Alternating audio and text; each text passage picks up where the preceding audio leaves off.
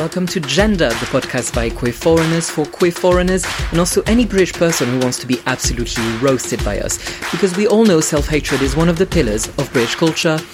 I'm your host Archie, I'm French, and my pronouns are bing, bing. In this episode, Odiesia will tell us about the Caribbean stories from the British Virgin Islands.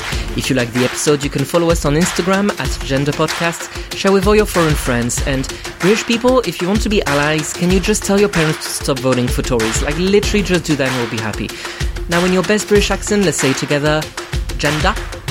Yeah, it's a short one today. First of all, can you give us your best impression of a British person saying gender? Gender? Ooh, that's okay, that's nice, that's different. Odiesia, first question, where are you from? What's your culture? Which languages do you speak? All of this. Oh god, okay. So, I was born on the island of Montserrat. When I was about 4 years old, there was a volcano, so I moved to the British Virgin Islands. I don't know this one. I moved to the British Virgin Islands, and that's where I spent the majority of my brought-up-see and education before coming here approximately 10 years ago now. Mm-hmm. And I came up here to do uni, of which I have done my undergrad and my master's. So, what is your sexuality, gender, pronouns, sexual orientation, lack of sexual orientation, all of this? Okay. Well, I tend to categorize myself as non-binary. And as for sexual orientation, I class myself as asexual. Lovely. And last question, what do you do in life? What are your hobbies? And what job are you taking from honest British workers? And how dare you? I am an honest British worker because Montserrat is a British colony, and so are the British Virgin Islands. So, honestly, if they decide to own us, we can come here. It really is. Okay. Like, I had this conversation in uni very early on. I was like, we are a British colony. Like, they'd have decided to keep us despite everything. So, you know. Oh, so maybe you shouldn't be on this podcast then. Wow. Maybe I shouldn't be. You're the first British person on this podcast. Oh, God. So, yeah, what are your hobbies? Like, what do you like to do in life? For the longest time, my primary hobby has been either doing music or right now, my primary hobby is, doing, TikToks. Yes. I mean, you can use like professional words like content creator. I'm a content creator on TikTok. I do cosplay and storytelling, visual storytelling and collaborative storytelling with other creators as well. That sounds so good. That sounds so professional. Okay. So before everything, I'm gonna give you a little situation. Okay. So if you had to meet with a group of people that share the same interests as you, so you that talked would be so about nice. They exist. Okay. And so cosplay, TikTok, any content creation that you do, anything like that. So you know those people will have things in common to talk about with you. Yeah. Would you feel more comfortable if everyone in the group was queer in many different ways, all the letters of the rainbow, but they're all British? And they've been for generations and generations. I'm not counting the colonies in that. Okay. British from the UK. Or would you prefer if they were all from lots of different countries and have lots of different cultures, and so they know what it's like to come to this country without being born into British culture, but they're all cis and straight? Oh, so immediately you've made your choice. Well, it depends. It depends on different areas of intersectionality as well. Because if it's like a cis, straight black woman, for example, mm-hmm. I would feel significantly different talking to her mm-hmm. as opposed to talking to a cis gay white man. Mm-hmm. You know, it's kind of a thing. So mm-hmm. it really, really, really depends. Like if you brought me like a bunch of second generation, cis people that were born into a different country and have come here, like their parents are from somewhere else. Yeah. So they're British, but they're cis and straight, but intersectionally they have a history of like maybe being exposed to like racism or different areas. So really, it really, really, really depends. Yeah. So, I mean, when I say they're all British people, do you automatically picture white people? Well, you see, I think that's the thing, because when you said British people, I didn't picture anybody. I pictured, like, the flag of Britain. That's the empire. You pictured the monarchy. Basically.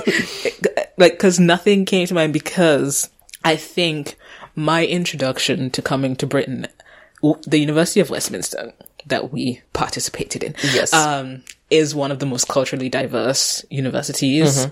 I think if I had gone to like Imperial or maybe King's or shoot, what was the one that was right next to us?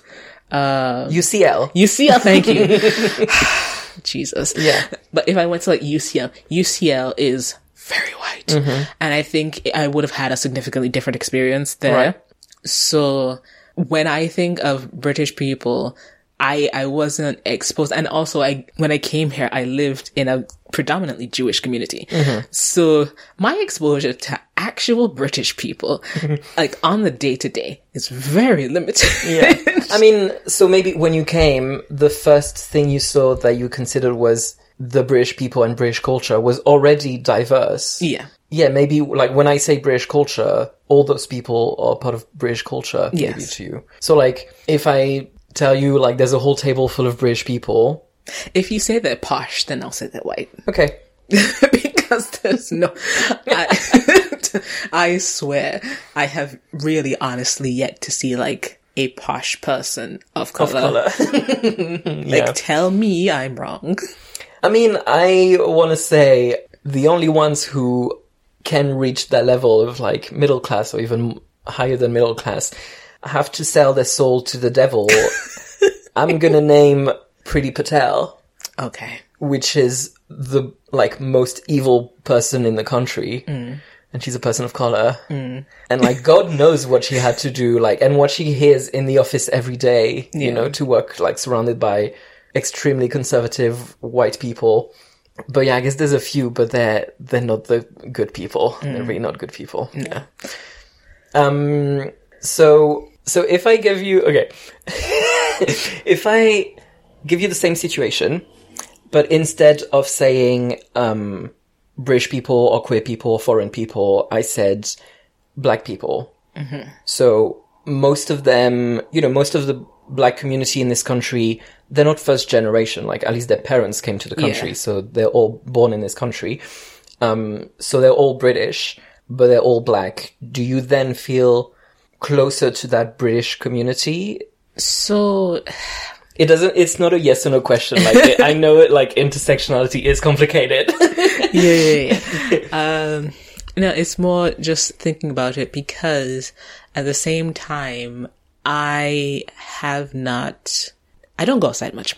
I have not interacted that much with, like, the Black British community. Like, I was honestly considering taking up, like, roller skating so I could join in, because they have some fantastic things going on in parks right now. Yes. But, no, I really haven't had a chance to really interact with them.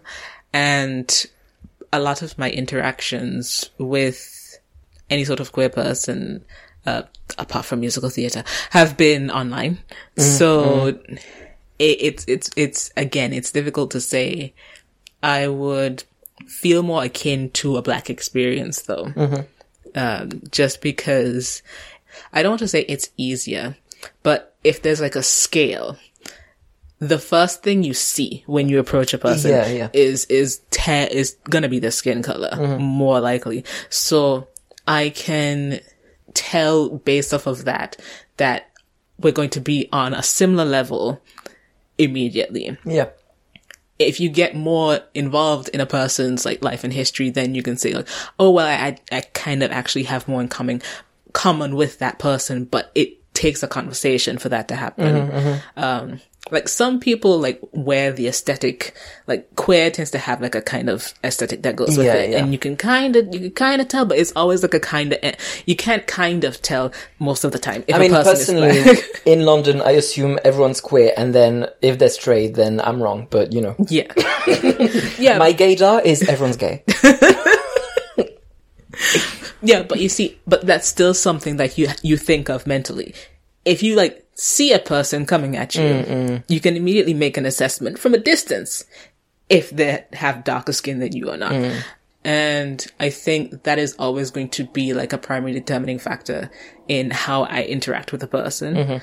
Being black myself, it's just a different experience overall. And it's a very different experience here because where I used to live in the Caribbean, it's a predominantly black society. Like there are other degrees of representation. There are other people that come in because the Caribbean is very well known to be a melting pot. Melting pot of nations, because I went to school with kids from Syria. I went to school with kids from the Philippines, but it's predominantly black. So to come here and it's just not the case. It was a bit evident. And I think that's contributed to me being a shut-in a little bit. Because I'm just like, I don't know about these people. That's a good way to approach any British person. It's just, I don't trust you. Well, it's not that I don't trust them, all of them, like, as a whole. But it's just a different experience. Because back home, do you have any... Like, do you have a white community, or like, are there special schools that are like predominant? There are. So, I can't speak to Montserrat because most of that is destroyed. But in the British Virgin Islands, there were 3, I think there's 4 now, but there were 3 like high schools. There was the public high school that pretty much anyone could go to. There was a church-run secondary school that belonged to Seventh-day Adventists. And then there was a private secondary school. And the private school is where most of the white children went to. I never saw them anywhere else except for that school. Like when we would have competitions, that's when I would see them. Like I did not know they existed. There was... Well, he was actually mixed, I found out later, but he was white passing.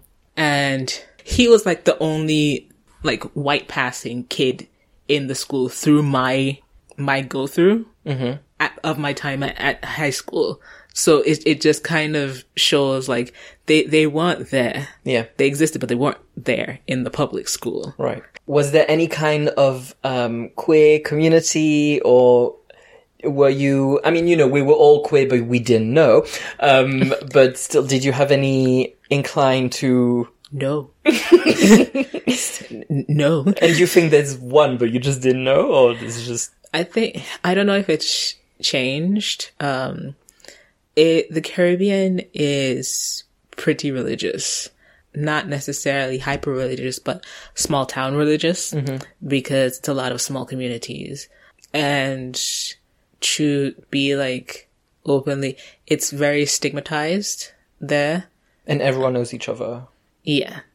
So if you had any inclination to be anything other than normal, you keep that down. You just pat that right there and you don't. And did you know that you could be different in London before you came here? Or did you know there was a queer community here? So... No, but it wasn't necessarily something I was looking for at the same time, because I came up here for a purpose, which was to go to school and not die. All of this extra exploration stuff is really things that came after. Yeah. But I was always weird, you know? So it's the kind of weird, like, I was always... Do you know how hard it is to be emo in the Caribbean? Like, I don't think you understand how hard it is to be alternative in the... I was wearing long sleeves. It was always hot. I would put, you know those clip-in hair thingies that had like strips of colored hair that you could clip it together. Yes. I would put those in my hair. I was like every school has like the way I was that person. Okay. So no one really like said anything to me. I'm pretty sure they spoke about me behind my back, but it was fine. But did you know inside of you that maybe if you went somewhere else, you'd be able to like be yourself, or you just came here just for uni and then, as you said, the extra stuff came after? Yeah, it was pretty much that. Like, I'm pretty good at like putting my feelings behind the door and then closing it very securely. So that's pretty much what I did for a significant period of time. And then I went into musical theater, and that is just all the weird people go there. It really Hello. is. But the thing is, I was in my drama society in high school. I was in like a couple, because we didn't really do the common plays that people did. But I was in there, and I don't know why I stuck around as long as I did. And now I have an idea. But, cause I literally got an award when I graduated for longest, continuing member, cause I was there for 4 out of my 5 years. That's cool. So is there, a place, an atmosphere, the way the people are, the way the streets are, something like that, that you love back home and that isn't really here in this country? When it comes to, so like St. Patrick's Day in Montserrat is a pretty big holiday, because Montserrat is known as the Emerald Isle of the Caribbean, because Montserrat, while having slaves, also had a lot of Irish indentured servants. So when the slave owners left, it was basically the Irish and the black people. So we have a lot of Irish connections that way. So St. Patrick's Day is pretty important. And it's like in the Caribbean, there's a lot of street celebrations. So there'll be trucks and they'll have like these huge speakers on them, and people just like parade through the streets. You know, kind of like how Notting Hill Carnival is. Yeah. But people follow that for a very long time. Right, so the people are also a part of, like, you can come out and look, but a lot of the time you follow the trucks as they go for how long. And it's a similar thing with Christmas as well. Christmases here are so depressing.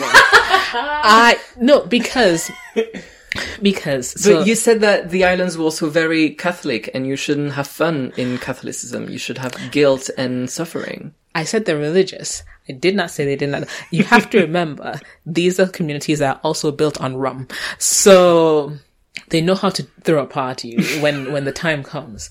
But what happens is Christmas is very much of festive time, and the decorating, it's like community wide. Like, you will see lights everywhere. Like, there will be like street vendors, like they'll block off. I don't know if they'll still do it now, but they would like block off like sections of the street, and like there would be like the main street. It would just be like this whole pack of vendors, and you could go walk through like in the night and just like have all these little booths, and it would just feel very special. Like, you would go to different people's houses. That's very different from here. You go to different people's houses and you eat food at them. And then like, so in Montserrat, there are these dances called masquerades, and I'll show them to you later. But yeah, this is a podcast, Odiesia. I know. I was trying to figure out a way to describe them, but they're dressed in red, and they have like these rainbowed tassels, like different colors of tassels, and like little mirrors on their uniforms. And each uniform, it looks the same from a distance, but up close they have different patterns on them.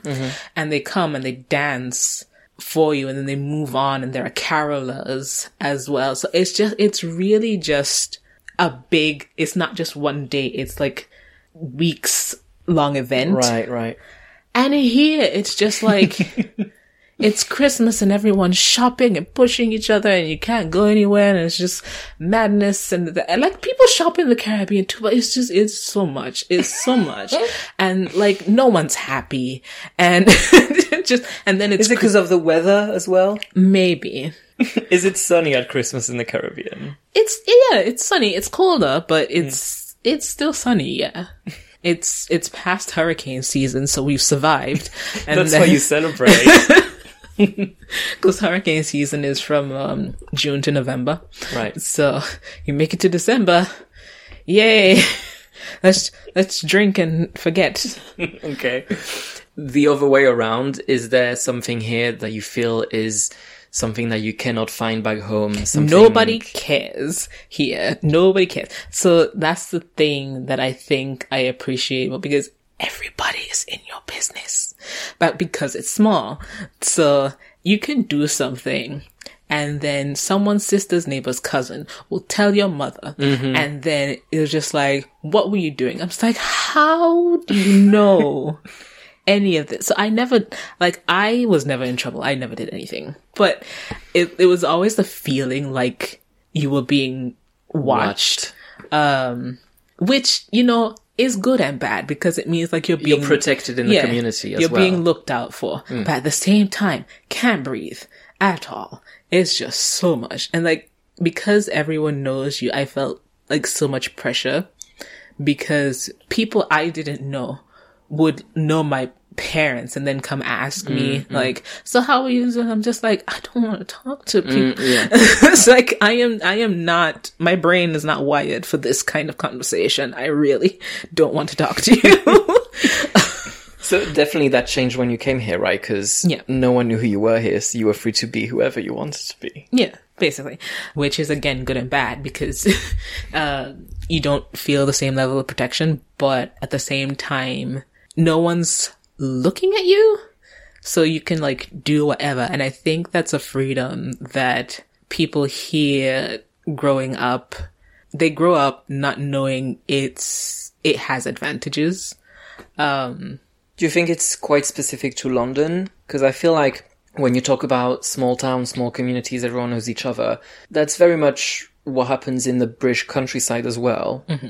I think that's probably true. Like, London is the first city, the only city that I've lived in. Mm-hmm. So I don't really have another frame of reference. And I don't think London is going to be my long term.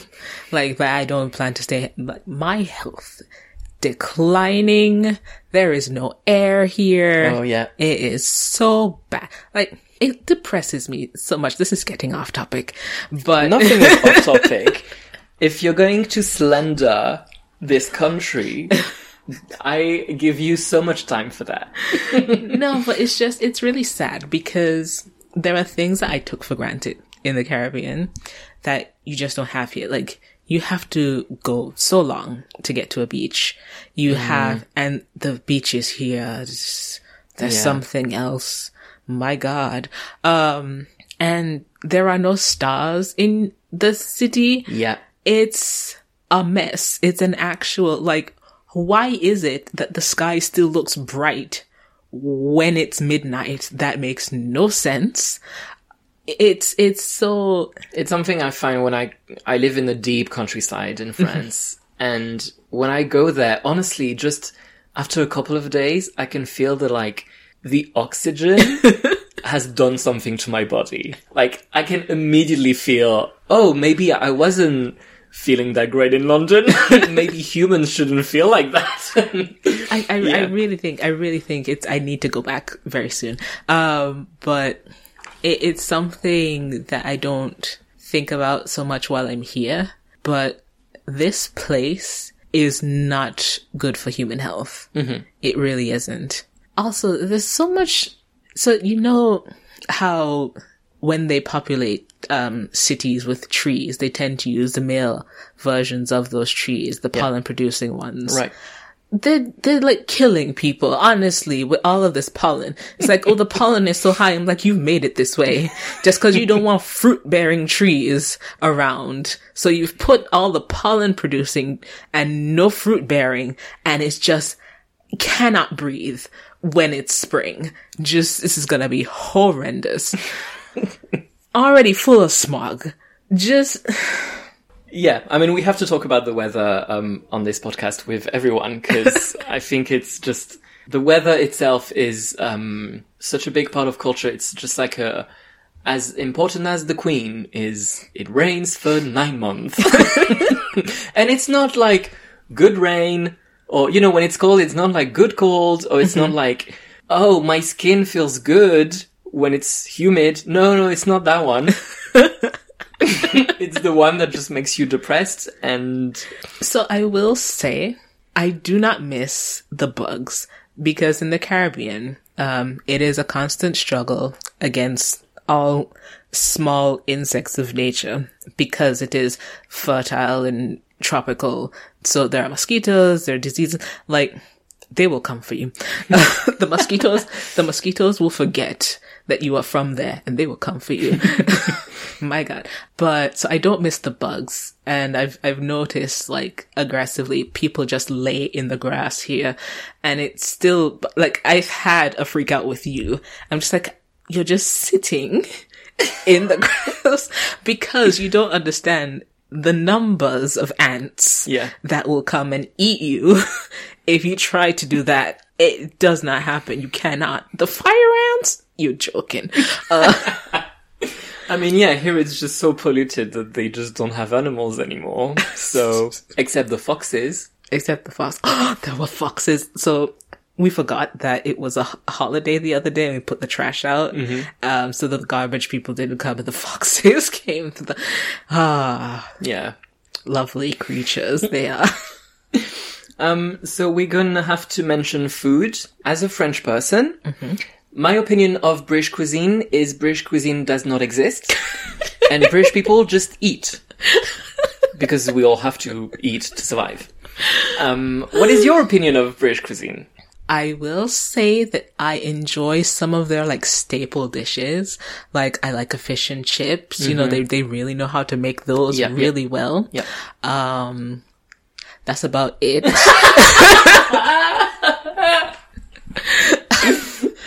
I don't know. I find that seasonings are an essential part of a Black person's diet, not to say a Caribbean person's as well. So, you know, I feel very strongly about the flavorings of some things, but I also appreciate that as a whole, they're trying to make their population healthier. And so they tend not to put a whole lot of extras in their food. And that's fine. But I personally, still eat a lot at home. Or if I buy something to bring home, I will put seasoning in it, because it just requires it. I cannot. Like, there are some meals that I see people just pick up from, like, a Tesco or something. And I try it, and I'm just like, this tastes like nothing. I don't understand. So do you still eat mostly Caribbean food, or just when you make food, do you try to remind yourself of the good food back home? Because you live with your father, who's also from the Caribbean. Yes. So do you guys cook Caribbean food together? Yes, mostly chicken. But yeah, we do, because it's not, we cook pretty much the same as we would cook at home, which is fairly simple. But I mean, simple is fine. It's starches and meats and the basics, but with seasoning. That is all I ask. Do you think Indian cuisine, Chinese cuisine... I love that. All of this, do you think is part of British cuisine in a sense? Because you know that, like, curry was the first dish of the country or something like that? So do you think at this point we can consider that getting a curry across the street, is that British culture? It's colonizer culture. So because I mean, that's what it is. I suppose you could. I wouldn't, just because I feel like it takes away from the original identities. And maybe it's not my place because I don't know what it is to be an Indian person or a Pakistani person, South Asian, anything like that, and to live here. But like, I wouldn't, like, Windrush happened, and there were so many Caribbean people that came up at that time. I wouldn't consider like Caribbean food to be a part of British culture. Mm-hmm. And I don't think they've accepted it as such. Yeah. So I'm fine. I'm within my right to say that. But I think because there's such a storied history with Britain and India and that whole thing, it is very difficult for me to say that a curry is British culture when Britain has taken so much to get to the point that it is at right now. I could not. Would you say that in your country there has been some colonizing as well? Have you been around British culture before coming here? And by that I mean pop culture, film, books, just people speaking English all the time, and music as well? Or do you think your country has a really strong culture in itself? No, we have American culture. Mm-hmm. Our proximity to America is greater than it is to Britain. Mm-hmm. In the British Virgin Islands, at the very least, because England won't give us the pound. So we use the US dollar in the British Virgin Islands. And then, like the rest of the Windward Islands, we use the Eastern Caribbean dollar, which it still has the Queen on it, but $1 US is the equivalent of 2.2 Eastern Caribbean dollars. Okay. Which is, again, less than a pound. So money is of lesser value in the Caribbean. Of course it is. In the British Virgin Islands, though, we, again, closer to America. So a lot of the stuff that I watched growing up was based on American broadcasting. Right. Which is why I get so confused watching the same kinds of things here. Because there's this weird thing that happens. Theme songs play slightly faster here. So it's a weird thing to acknowledge. So the same entrances and exits, the same songs, they play them faster. Slightly, but they do. And also the breaks here they have less breaks here. So in America, they do. They split it into 4 here, always. They have 1, 2, 3, 4 parts. In America, they split their shows into about double that. Right, because of the ads. There are so many ads in America. They have shorter ad breaks, but more of them. Yeah. Whereas here they have less ad breaks, but they're longer. And the thing about that is, it would make me sometimes forget what I was watching. Because it was like, oh wow, it's time for an ad. Let's see what else is on. And never go back to the first Never thing. go back. When you went to school, do you think that was more British? Like the way you learned about, the British Empire, or the way the teachers were speaking to you? We didn't really learn about the British Empire. We learned Caribbean history. Okay. We learned about the slave trade. We learned about things that affected that area. Mm-hmm. And I learned some general world history when I went to college, but beyond that, we learned about things that were relevant to us. I can't answer anything about, if I had to take a British citizenship test, I would fail. I don't know anything because they didn't teach us that. So why would they need to? Yeah. Do you feel like what you've learned here about queer culture and what you've learned online as well, obviously, if you go back home and talk about that, those people would understand what you're talking about? Absolutely not. Absolutely not. Well, first of all, they would want to hear that conversation to begin with, and they wouldn't. And then to use all this terminology, no. Unless they are studying, they have gender studies or things like that, then maybe they'll know, maybe they'll have done some research. But unless they've people don't talk about these things. You mad? Are you being for real with this? They don't speak on this at all. It would never happen. 100%. I love saying that. That's really interesting because you were speaking English before coming to England. Is it the same English? Not just in like the words you use, but do you feel like here is just, when you came here, did you feel like you were completely speaking the same language? No. No. To this day, I've been here for 10 years. I don't understand what people are saying half of the time. And when I was in university, it was fine because when they were throwing out terminology, it was very technical and it was things that I had to learn. And that was fine because I was still learning. And then I went to work in a store and someone asked me for a baby grow. And I was like, what is that? A baby what? A baby grow, which is essentially a baby onesie, but I did not know they call it a baby grow. I'm just like, what? Like the words did not process in my head. They call clothing, because I've never paid attention. And that was the moment when it struck me, like, outside of university is an entirely different world of English that I just don't know about because they call things completely different things than I am used to. And it made me feel kind of stupid because I was just like, what are summer socks? Socks are socks. I'm from a hot country. Yeah. So there's no differentiating between the socks that you wear when it's hot and when it's cold. They're just socks. It drove me up a wall. It drove me up a wall, honestly. Can you give me a list of countries that British people thought you were from when they saw you or heard your accent?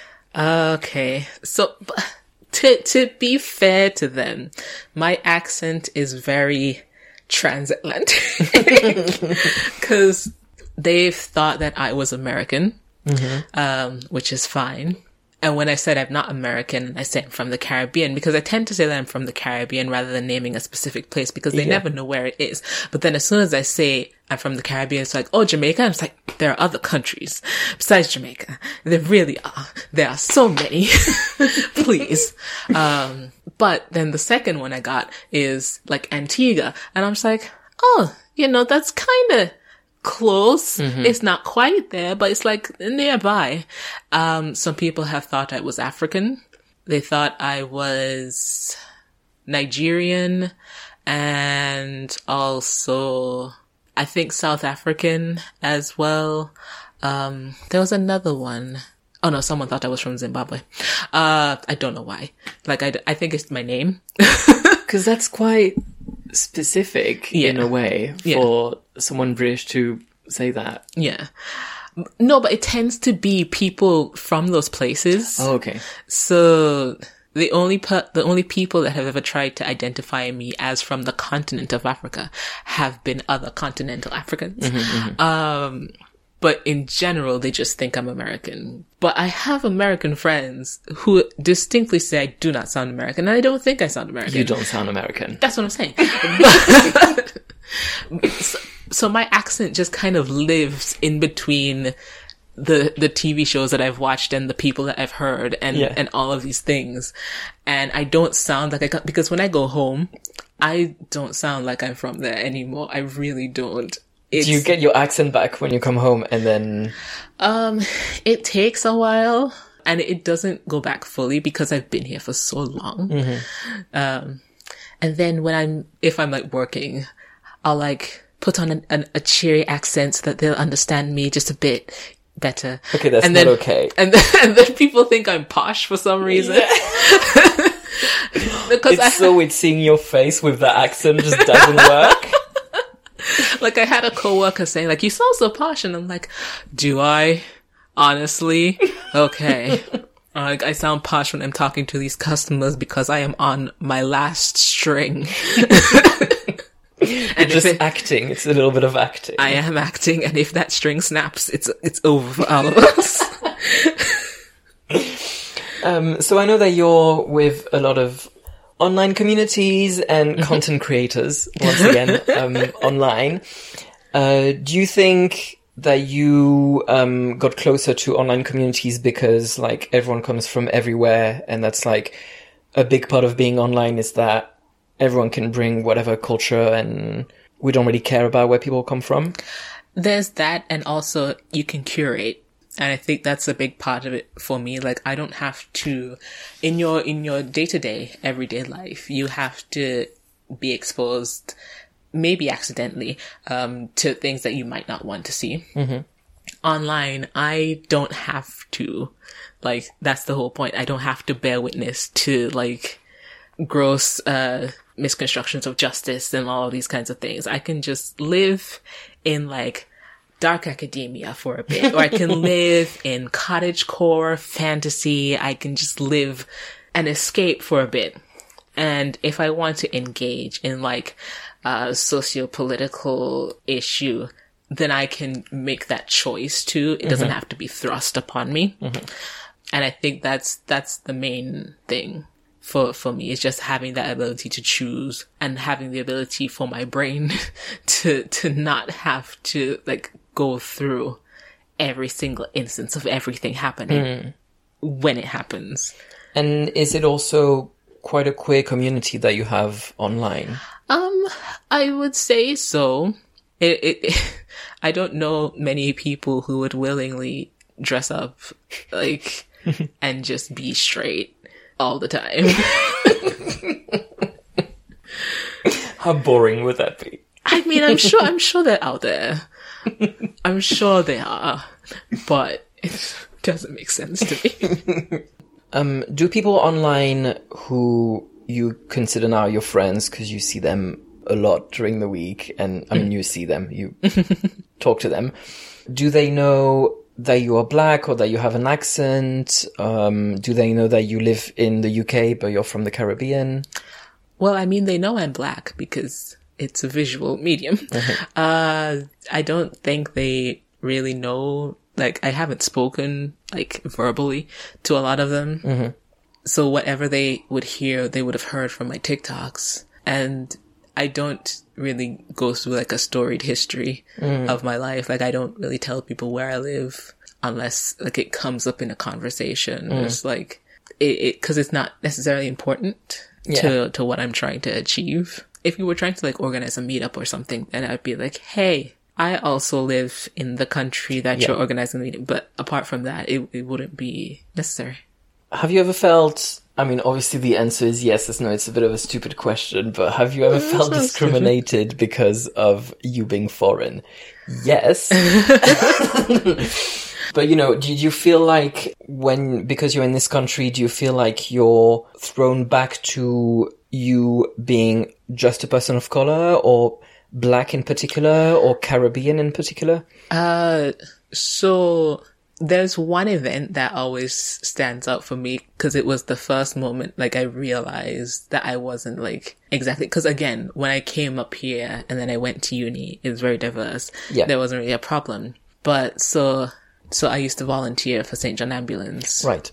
And as a part of that, we would like go to events. We would go out. It tended to be fairly boring most of the time because most people don't get hurt, but we're just there in case. Yeah. And I would go to rugby events. And I was leaving one of those once after a long day.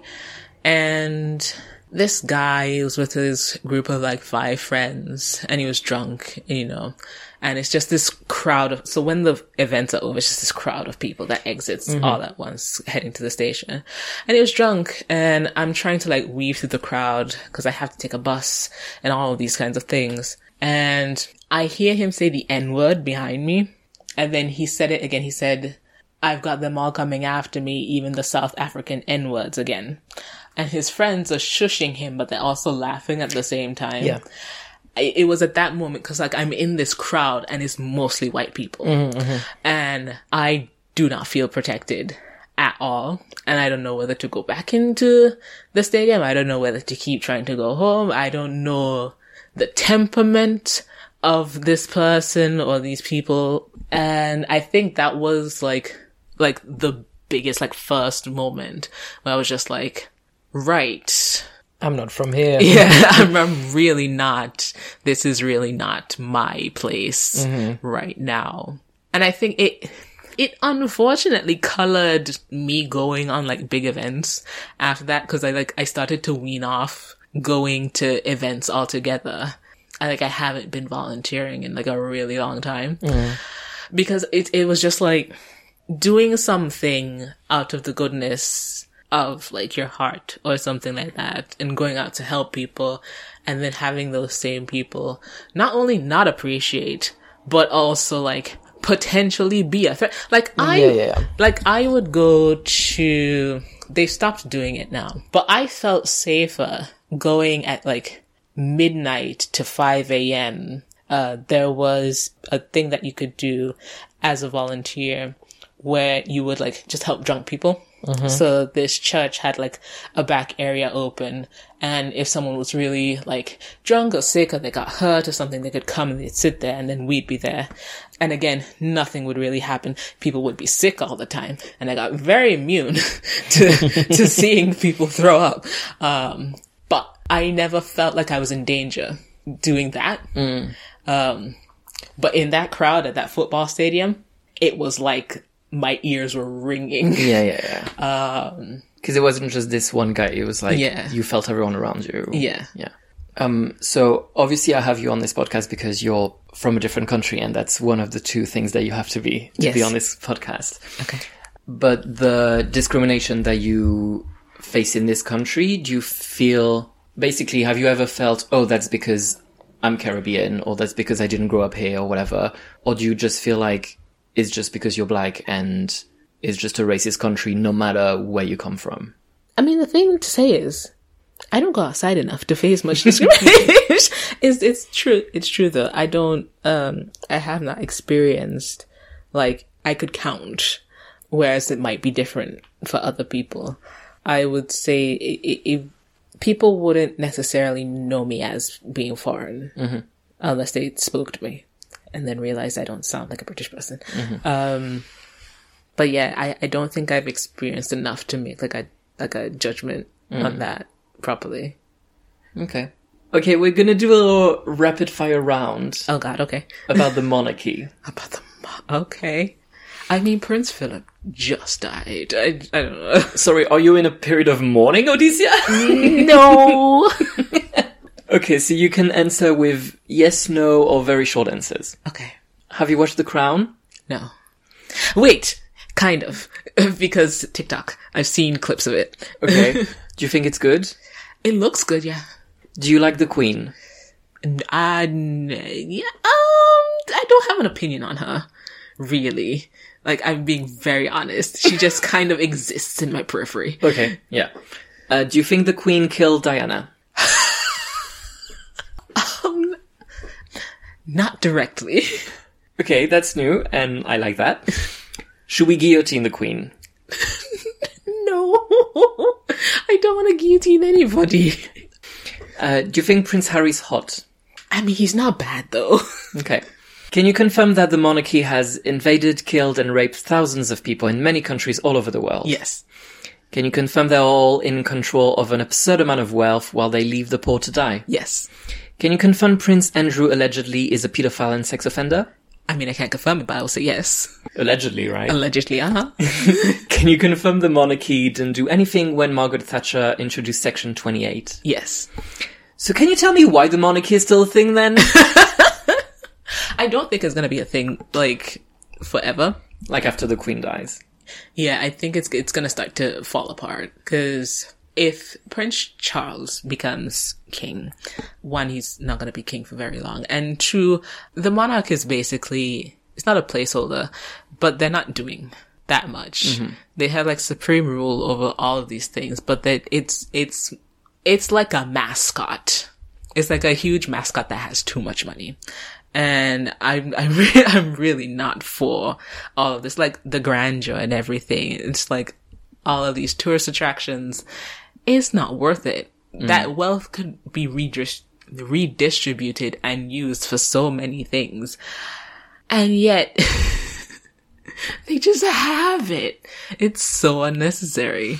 But the thing is, even if the monarchy in itself doesn't stay after the Queen, because, you know, people don't really like Prince Charles as much as the Queen, I think the monarchy, the concept of the monarchy and the imperialism in this country is so just ingrained in everyone, and how proud they are, and how they think their country is the center of the world, and they've never had to learn another language. And when you come in with a different culture, they're just so surprised that you don't know everything about British culture. That's gonna stay to me, you know? So to me, saying the monarchy is gonna go, I mean, is it ever gonna go in like the minds of British people?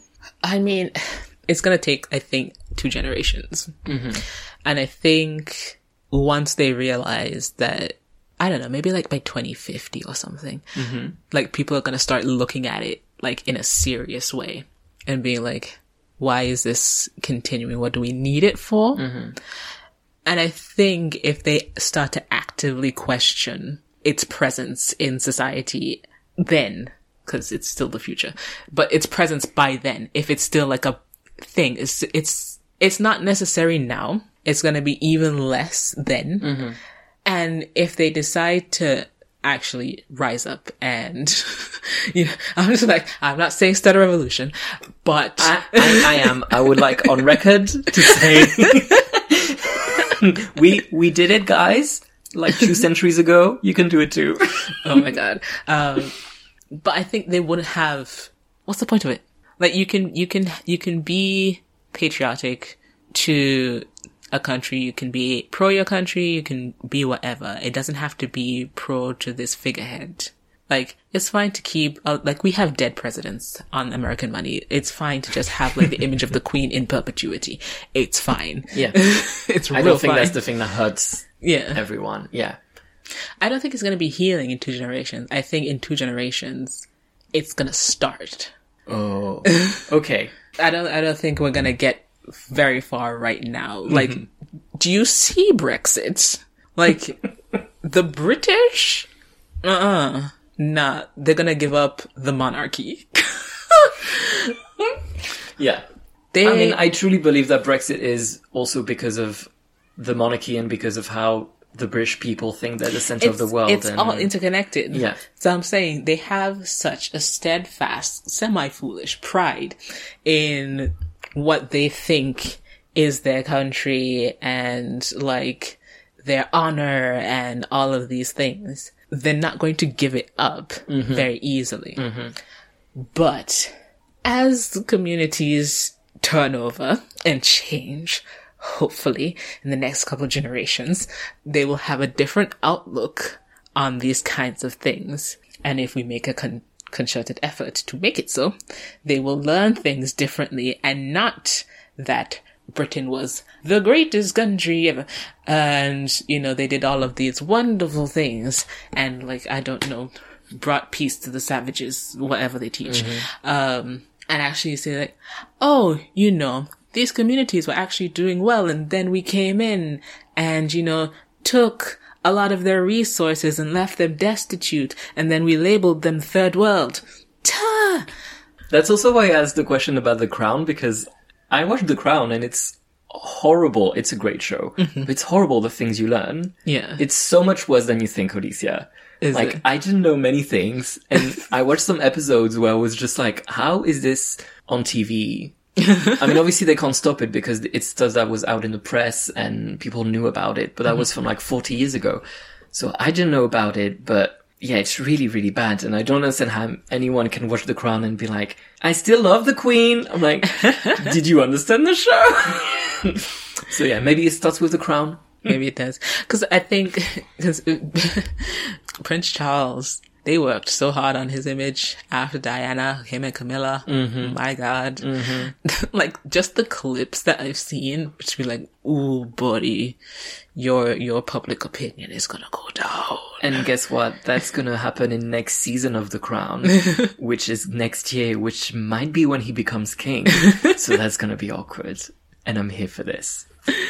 Cool. So after this whole conversation, Odiesia, would you say that you are queer first and foreign second, or you're foreign first and queer second? I mean, my opinion really hasn't changed since the beginning. I'm black first. I'm Caribbean first. Anything else is confetti. Oh! Oh! Excuse Excuse you? That reference? Ooh, I wasn't expecting that. That was from The Haunting of Hill House, everyone. One of my favorite shows of all time. Okay, moving on. So, what do you want to say to our non-British audience? I would say that if there's something that you are trying to do, if there's something that your heart is seeking, there are people out there that will facilitate it for you. There are people out there who are going to try to stop you. You don't need those ones. You need the first ones. And they exist, and you can find them somewhere in this country. I spent a lot of time alone until I found them. And then you don't let them go, okay? Now listen.